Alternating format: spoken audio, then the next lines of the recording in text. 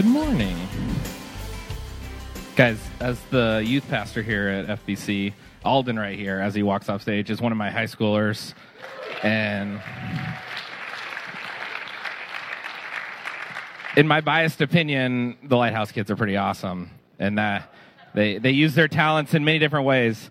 And so it's cool to see him up here. Like I said, I'm the youth pastor. My name is Jeff. Welcome to everyone online and here in person.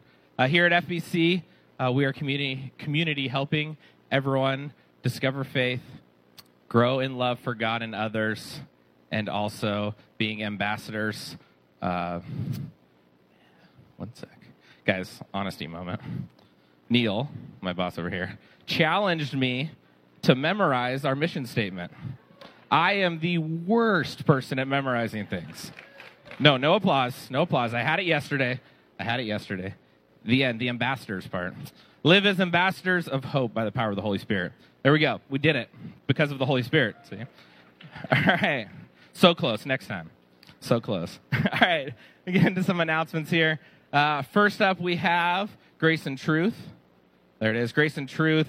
I'm going to read this little snippet about it. Grace and Truth is a 5-week small group learning experience that introduces Christians to LGBT plus people, the language to use and avoid, a theological, faithful view of marriage and sexuality, and practical guidelines on how to embody the love of Christ towards sexual and gender minorities. So this is going to be a cool opportunity. Bronwyn will be leading this. It starts this week at 7 p.m. There are a few spots remaining for this. So if you're interested, you can head over to the website, fbcdavis.org/events, and you can sign up for a spot to join them for that small group discussion and study on that. And then next week, there it is, welcome to church lunch. Who doesn't love a lunch after church? So if you're new here, maybe this is your first time, this would be a great thing to come to. Also, if maybe you're a college student that just came back a month ago and you've just started coming to FBC, this would be great for you to get plugged in. Or maybe you've been coming for a while and haven't really felt connected. This also would be a great opportunity. We'll be at the Gross's house. It's just around the corner. You can find their address on our website as well, and make sure to RSVP for that so there's enough food for everyone. All right, and the next announcement has a video with it as well. This is Davis Neighbors Night Out. We've talked about this over the last month or so. It is today. So check out this video and get some more info on it. Hey FBC, Neil, Bronwyn, and Peter here, and we're excited for Davis Neighbors Night Out. It's tonight, and Peter, Bronwyn, tell us all what you love about Davis Neighbors Night Out. I have been to several Davis Neighbors Night Out, just kind of a block party all over the city. It's a wonderful opportunity to meet the people I live next door to, usually just like drive and wave as we're pulling out in the morning, and we actually get to know people's names and build some relationship. It's such a great way to build some connection with the people we live with. Our literal love your neighbor next door. Yeah, that's awesome. Peter, you live in Woodland, so you don't do Davis Neighbors Night Out. So could you just say the phrase Davis Neighbors Night Out 10 times fast? Davis Neighbors Night Out. Just kidding. No, but here's what I want to say. Tell us what you love about block parties. What you love about block parties. For maybe the last year, when I think about what should my next step of obedience be, I keep thinking, why don't I just have a block party? And I have not done it. So I'm living in disobedience. But you all get to live out my dream. You could do it tonight. I could do it tonight. There's nothing stopping you. Who's inviting me? No, you should invite. Okay. No. You should invite people on your block because you don't live in Davis. All right. Okay. Tell us what is your tips for having a block party? Meeting your neighbors that you just usually wave to. My tips? Yeah, your tips. Bronwyn, if you have any tips. Okay, I'm going to give you tips about how to have a conversation. Sure. Because often conversations with people can be kind of dull, potentially. You kind of wonder, wow, this conversation's not going anywhere. So here's what I think. I think everyone that you're going to meet at the block party, what they want is for someone to pay attention to them and be interested in them. Because here's the secret. Everyone's interesting. Everyone's an expert in something. And so I think there's two things we could do. First thing you can do is you can be interested. And I think the reason that people often don't have that interesting of conversations is because the person you're talking to isn't sure that you're someone to trust with their important information, the things they care about, their interests, their likes, their desires. And so you can show you're interested by asking a question, asking a follow-up question. What did you do this weekend? What's the best thing you ate? Tell me why you ate that. That kind of thing. And then the other thing you could do, because you are also interesting and you are a delight to the block party, is you can be interesting. And have a little bit that you can bring to the table, and you can say, here's my offering, And I'd like for us to feast on this conversation topic. Have a little bit, have some story, have some interest that you want to talk about with people. They'll love it. That's cool. That's a great tip. Bronwyn, what's your tip for meeting people at a block party? I think bring something to share. If it's not food, a game, if you have kids in the mix, bring something that you can invite people to do with you, even if it's low, like a set of dice or a picture to pass around, something to start the conversation. One of those big Connect Four. Yeah, one of those. Yeah, a really cute cuddly dog. Sure. You know, Yes. sure. That's awesome. Yeah. That's awesome. My tip is just go. That's a good tip. Just go tonight. Find a block party. Host a block party. It's not too late. If no one on your block is doing it, just find one and go. Enjoy, guys. Yeah. Bless you as you meet your neighbors and as you share your presence and your gifts and God's love with people. And good food. Good food. All that. Awesome. Yeah. Glad you're here. Glad you've joined us in online.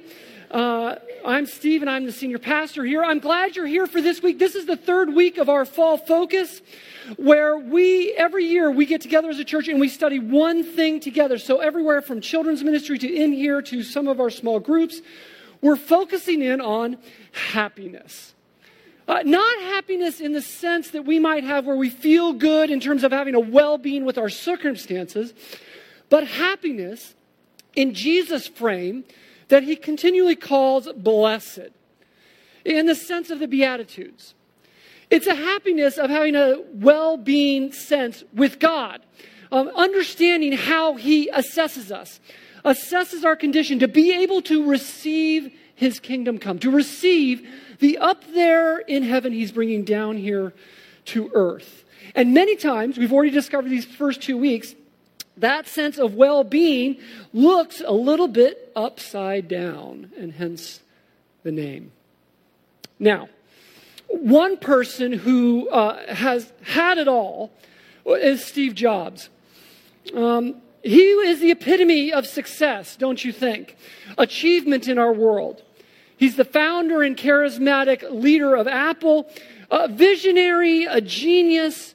He's the design guru of stuff that is sitting on this table in front of me and quite possibly sitting in your purse or pocket right now. And the iPhone, the iPad, the iPod, which no one uses anymore, right? Multi-billionaire. From the outside looking in, Steve Jobs had it all.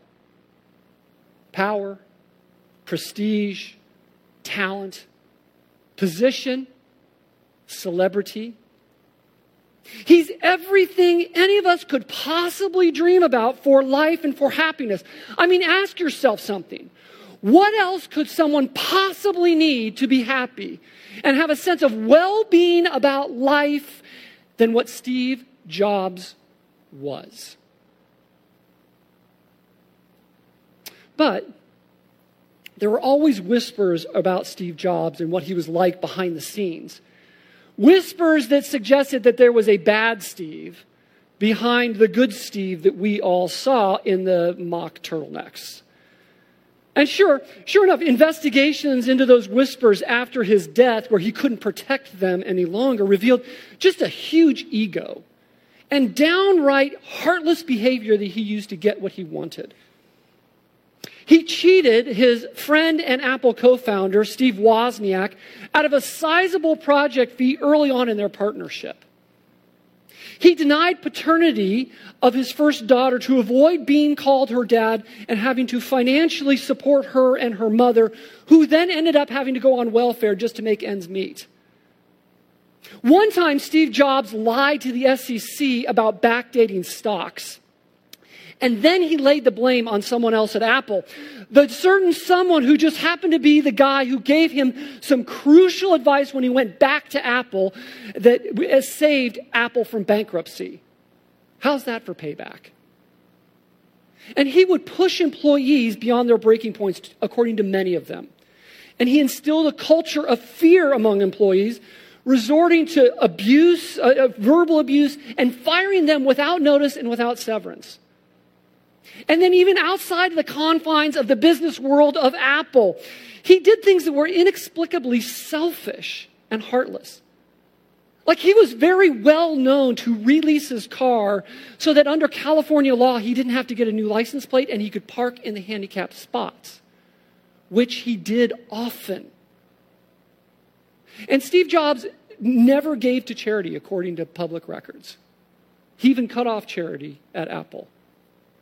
I mean, those are just glimmers of the ongoing patterns that I'm sure you've heard about that were easily observable without nitpicking or like going on some witch hunt for a guy who can't defend himself anymore. Steve Jobs was a man who wanted what he wanted, and he allowed nothing to get in his way. Now, I'm not sure any of us would endorse what he did, but still we get it, don't we? We get why he did what he did, even if we don't like the extremes that he might have gone to. How people have to go after what they want in this world to get it. How people have to assert themselves and their rights to make sure things go well for them so that they can be happy, safe, secure, successful. And how people have to do what's best for them first to have a chance to grab that golden ring. We get how things work, don't we? Or do we? Do we get actually how life and happiness really work? Or have we bought into some sort of notion of happiness of, the ends justify the means to some extent? Well, let's see what Jesus says. And then let's think this out this morning and check it against this sensibility of ours. So if you have a Bible with you, I want you to find your way to the Beatitudes in your Bible app as well. It's Matthew chapter 5, verses 3 to 12. Again, we're going to read this whole mosaic of Jesus on happiness in the Beatitudes just so we can keep the whole together and not just parcel out the parts. So if you grab one of those blue Bibles, it's page 809. And as you get there, Claire Barrett is going to come on up and read this out loud for us. So let's pay attention, shall we? Matthew chapter 5, verses 3 to 12. Blessed are the poor in spirit, for theirs is the kingdom of heaven. Blessed are those who mourn, for they shall be comforted. Blessed are the meek, for they shall inherit the earth. Blessed are those who hunger and thirst for righteousness, for they shall be satisfied. Blessed are the merciful, for they shall receive mercy. Blessed are the pure in heart, for they shall see God. Blessed are the peacemakers, for they shall be called sons of God. Blessed are those who are persecuted for righteousness' sake, for theirs is the kingdom of heaven. Blessed are you when others revile you and persecute you and utter all kinds of evil against you falsely on my account. Rejoice and be glad, for your reward is great in heaven. For so they persecuted the prophets who were before you. This is the word of the Lord.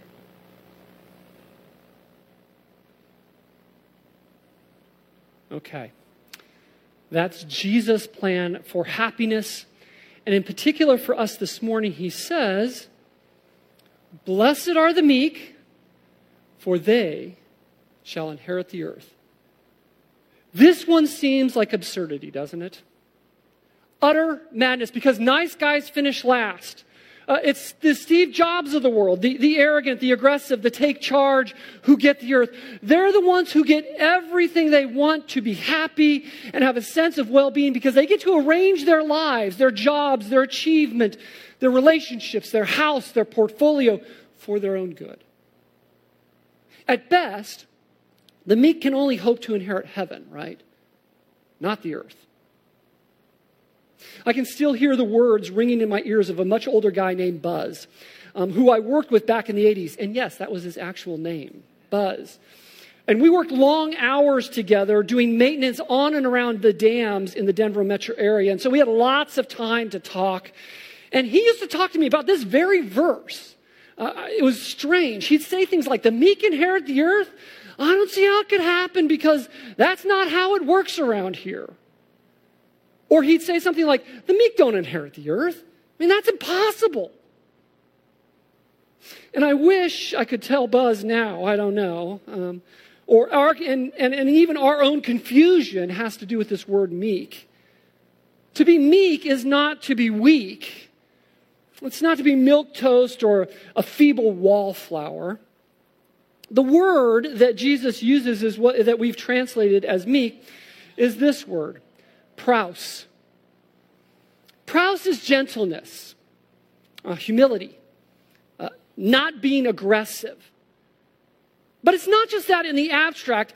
It's gentleness as from a giant. It's someone who has great power, but they don't throw their weight around. It's power under control and under submission to someone greater. And so the Greeks would say that medicine is praus if it used its power to soothe what ailed. Or they'd say a ruler was praus if they were kind to their own people but stern with their enemies.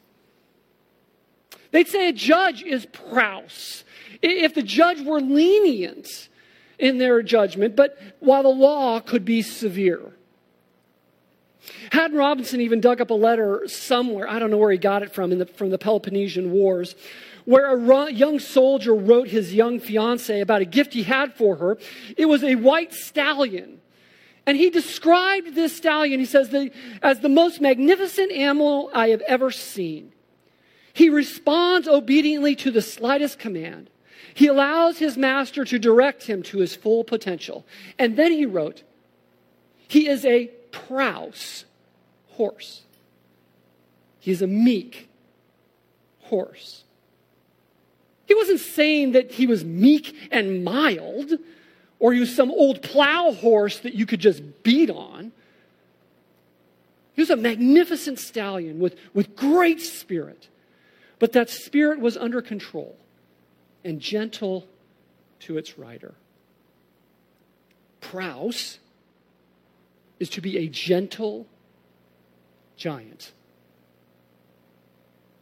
And this sense of the Greek is not limited to them. The Bible also reflects this sense in only two figures in the Bible who are ever described as praus. One figure is Moses. In the ancient Greek translations of Numbers chapter 12, verse 3, we read, "Now the man Moses was very meek, more than all the people who were on the face of the earth." Moses was meek, praus. Which is an odd thing to say, that if he were weak and milquetoast, as we might conceive of meekness. Essentially, he spearheaded a revolution of his people against the ancient world's superpower at the time, even killing one Egyptian who had beaten a Hebrew slave. 40 years later, he stood in front of the leader of that superpower in Pharaoh and demanded that he let his people go. So I doubt Pharaoh would have characterized him as milquetoast. And then Moses would lead 600,000 men with women and children in tow through the wilderness over 40 years and take them to the doorstep of the promised land, which no wimp could have done. None of that sounds weak and milquetoast as we conceive of meekness to be. How can he be the meekest on earth? Because he was a gentle giant of a person. His power was under control. The other figure in the Bible who's characterized as meek, maybe comes as no surprise, is Jesus. When Jesus invites people to come to himself, he says, "Come to me, all who labor and are heavy laden, and I will give you rest. Take my yoke upon you and learn from me. For I am gentle and lowly in heart, and you will find rest for your souls. For my yoke is easy and my burden is light." Jesus characterizes himself as gentle, praus, which is, again, an odd thing to characterize himself if he were a wallflower. I doubt any one of the money changers at the temple who had their tables overthrown and run out of the temple at the tip of a whip that Jesus was whipping them with would say that he's a wallflower. I doubt his disciples would say that he's a wimp after seeing him still a storm on the sea, chasing demons from their host, or challenging the powers that be and the religious powers that were there. And so Jesus appropriately described himself as praus because He was a gentle giant, as one who possessed the ultimate power of God himself, but did not throw his weight around. To be meek is not to be weak or to become a milquetoast version of ourselves. To be meek is to recognize your power, because we all have power. We all have power. Power in influence, resources, relationships, education, expertise, status, passion, emotions. And meekness is to take all of that and have enough restraint not to throw it around to get our way, but to leverage it for what God would deem as good. Anger at the right things, at the right levels, and at the right times. Words spoken in the right ways, with the right tones, and the right times that make our point without impaling people on it.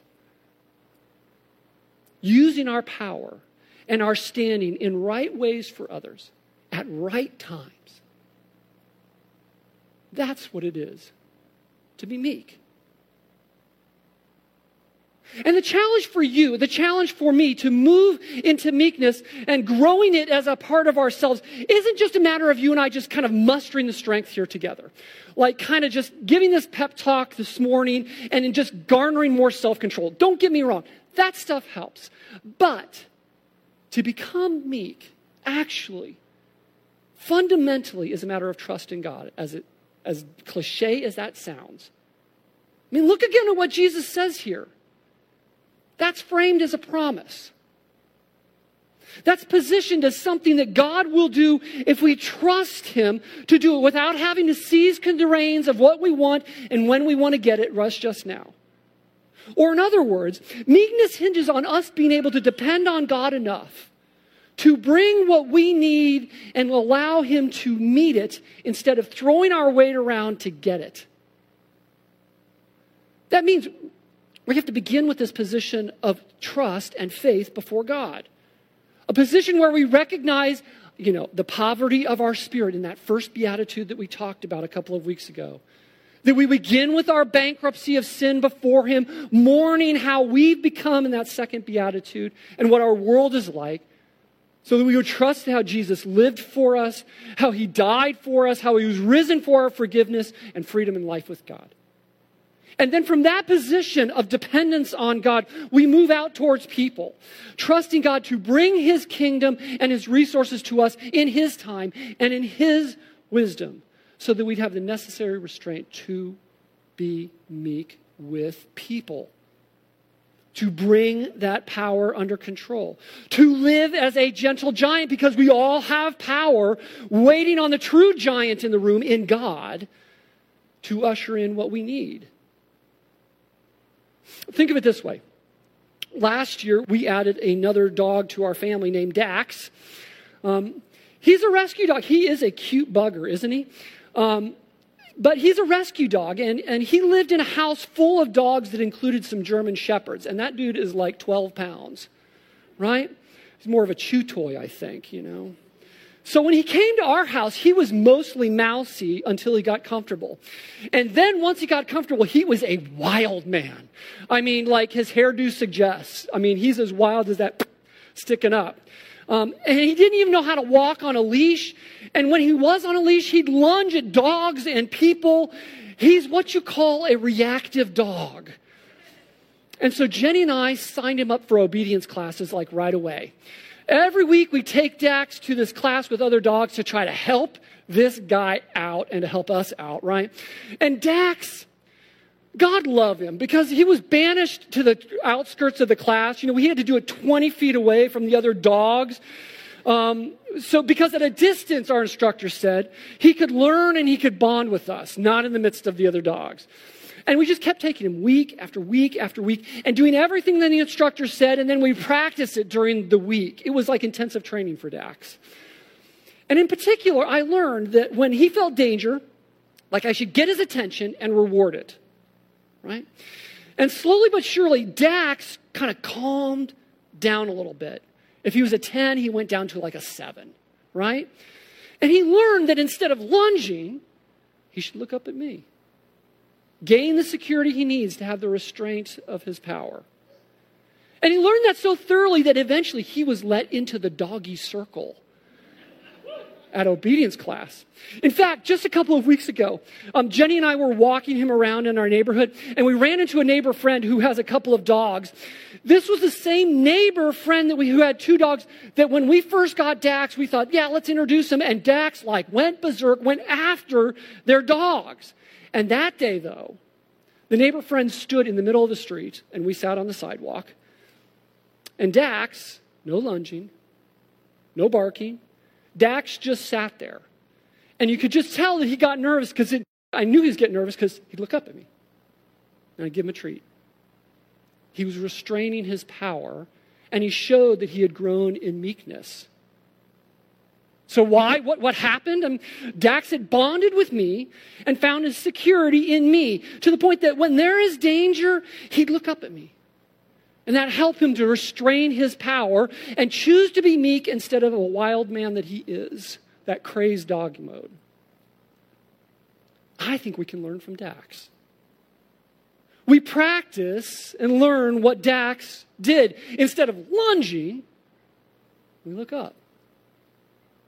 So in all those situations where we want to lunge and take someone out, throw our weight around, we look up to God.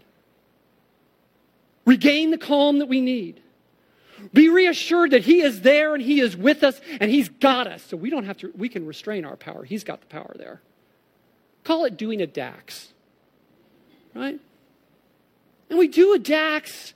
We practice it in all kinds of situations, big and small, that we're going to run into today and even this coming week. You know, when we're being criticized and we want, when we're in an argument, when we're desperate and feeling the need for that thing, when we're feeling entitled, we deserve this. When we're feeling threatened, when we feel hurt, it's a chance for us to practice a Dax. Instead of lunging, throwing our weight around. Look up. Look up to God. Regain the calm by remembering he's our God. And he's got us. And he'll take care of us. So we can restrain our power. We don't have to throw our weight around. He's got us. And you see, that's how we progressively learn to be meek. What may be strange to us now then becomes second nature as we stop lunging, we start looking. And this, we step into Moses' shoes. Even Jesus' rhythm of life. And this is where substantive happiness actually lies in Jesus' theory of happiness. Because this is where God's promise is. This is where God showers down the up there in heaven, down here to earth to us. This is where they shall inherit the earth. It's actually a quote from Psalm chapter 37, verse 11, where the Israelites were promised entrance into the land of Israel that God had promised them. But the entrance into the promised land of Israel was always seen as a pointer to a much bigger entryway into the ultimate promised land in the new heavens and the new earth. And so this certainty of a promised place, when God fully restores the creation, power washes it of its evil and its sin and its death and decay, that is a place for the meek. Those who live in trust of God and receive in faith the credit of Jesus' life, the payment of Jesus' death, the rising to new life. To them is entrance given into this ultimate new heaven and this new earth to inherit it. But it is equally true that the arrogant and the power seekers will not inherit the earth. And I was struck by how much so in Haddon Robinson's explanation of this. He noted how world history is littered with those who've powered up, aggressively thrown their weight around, and gained the earth for a while. Where are they now? Where is the Roman Empire? the Mongol Empire, the Ming Dynasty, the Ottoman Empire, the Third Reich. Where are they? In the dustbin of history. They might have gained it for a while, but they did not inherit the earth. And what is true of world history is actually true of the animal kingdom if we think about it. Lions and tigers are power brokers on land, not the sheep and the goats, right? Eagles are the ones who control the airs, not the sparrows and the doves. Yet which ones are on the endangered species list? Not sheep and goats, right? Not sparrows and doves. It's the power brokers in the land and in the air. They certainly didn't inherit the earth. But what's true of world history? What's true of the animal kingdom is also true of personal relationships. The aggressive and the self-seeking are lonely people with a trail of wounded people behind them. For all of Steve Jobs' greatness, I doubt any employee was sad when he stepped aside. Afraid of what may happen to Apple, yes, I'll give you that. Certainly not sad. The people who use others as their pawns to get what they want, they're the ones who enjoy the spoils, and they enjoy them utterly alone. Or they have to coax and bribe people with those spoils to enjoy them with them. But the meek, the gentle giants who are so because of their trust in Christ and dependence on God, they're the ones who are actually truly happy in this. They're the ones who get to enjoy what they have because as a gift from God. Because they're not aggressively making it their way, and they can see how God has arranged it and brought it into their lives, and so they can receive it as a gift. All of life becomes a gift to the meek. They have a relational world with room for other people because they don't have to throw their weight around and crush people around them. People like being around these kinds of people. In short, they may not have grabbed that golden ring or have the world by its tail, but they get to enjoy the earth now and wait until they inherit the whole kit and caboodle with Jesus. How is that not the best and most substantive happiness available to us? We don't get there using Steve Jobs' approach or even a tamed down version of it. What we have to do is actually flip it upside down and even amplify that until we are meek. So stop lunging. Start looking, because happy are the meek, for they shall inherit the earth, and they get to enjoy it now. Let's pray to that end, shall we?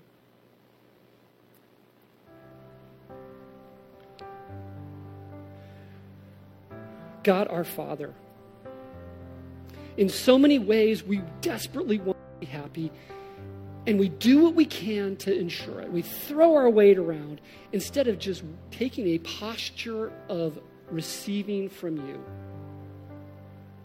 And so, God, I pray that you would reorganize our heart, reorganize our thoughts, our posture in this, that we can just tip a little bit more in trust and dependence on you. Would you help us not to lunge and to start looking, trusting that you have got us and that you will bring what we actually need. We don't have to throw our weight around, because the up there in heaven is coming down here to earth through Jesus Christ's life, death, and resurrection, and we get to receive it when we would allow it to come from you and not take it on our own. And so, God, would you reframe our posture? Give us a deeper heart of trust. Help us to see and enjoy life now, making room for people, making room for you to give us what we actually need. And we ask that you would do this for your glory, for our ongoing joy and substantive happiness that comes from you. We pray this in Christ's name.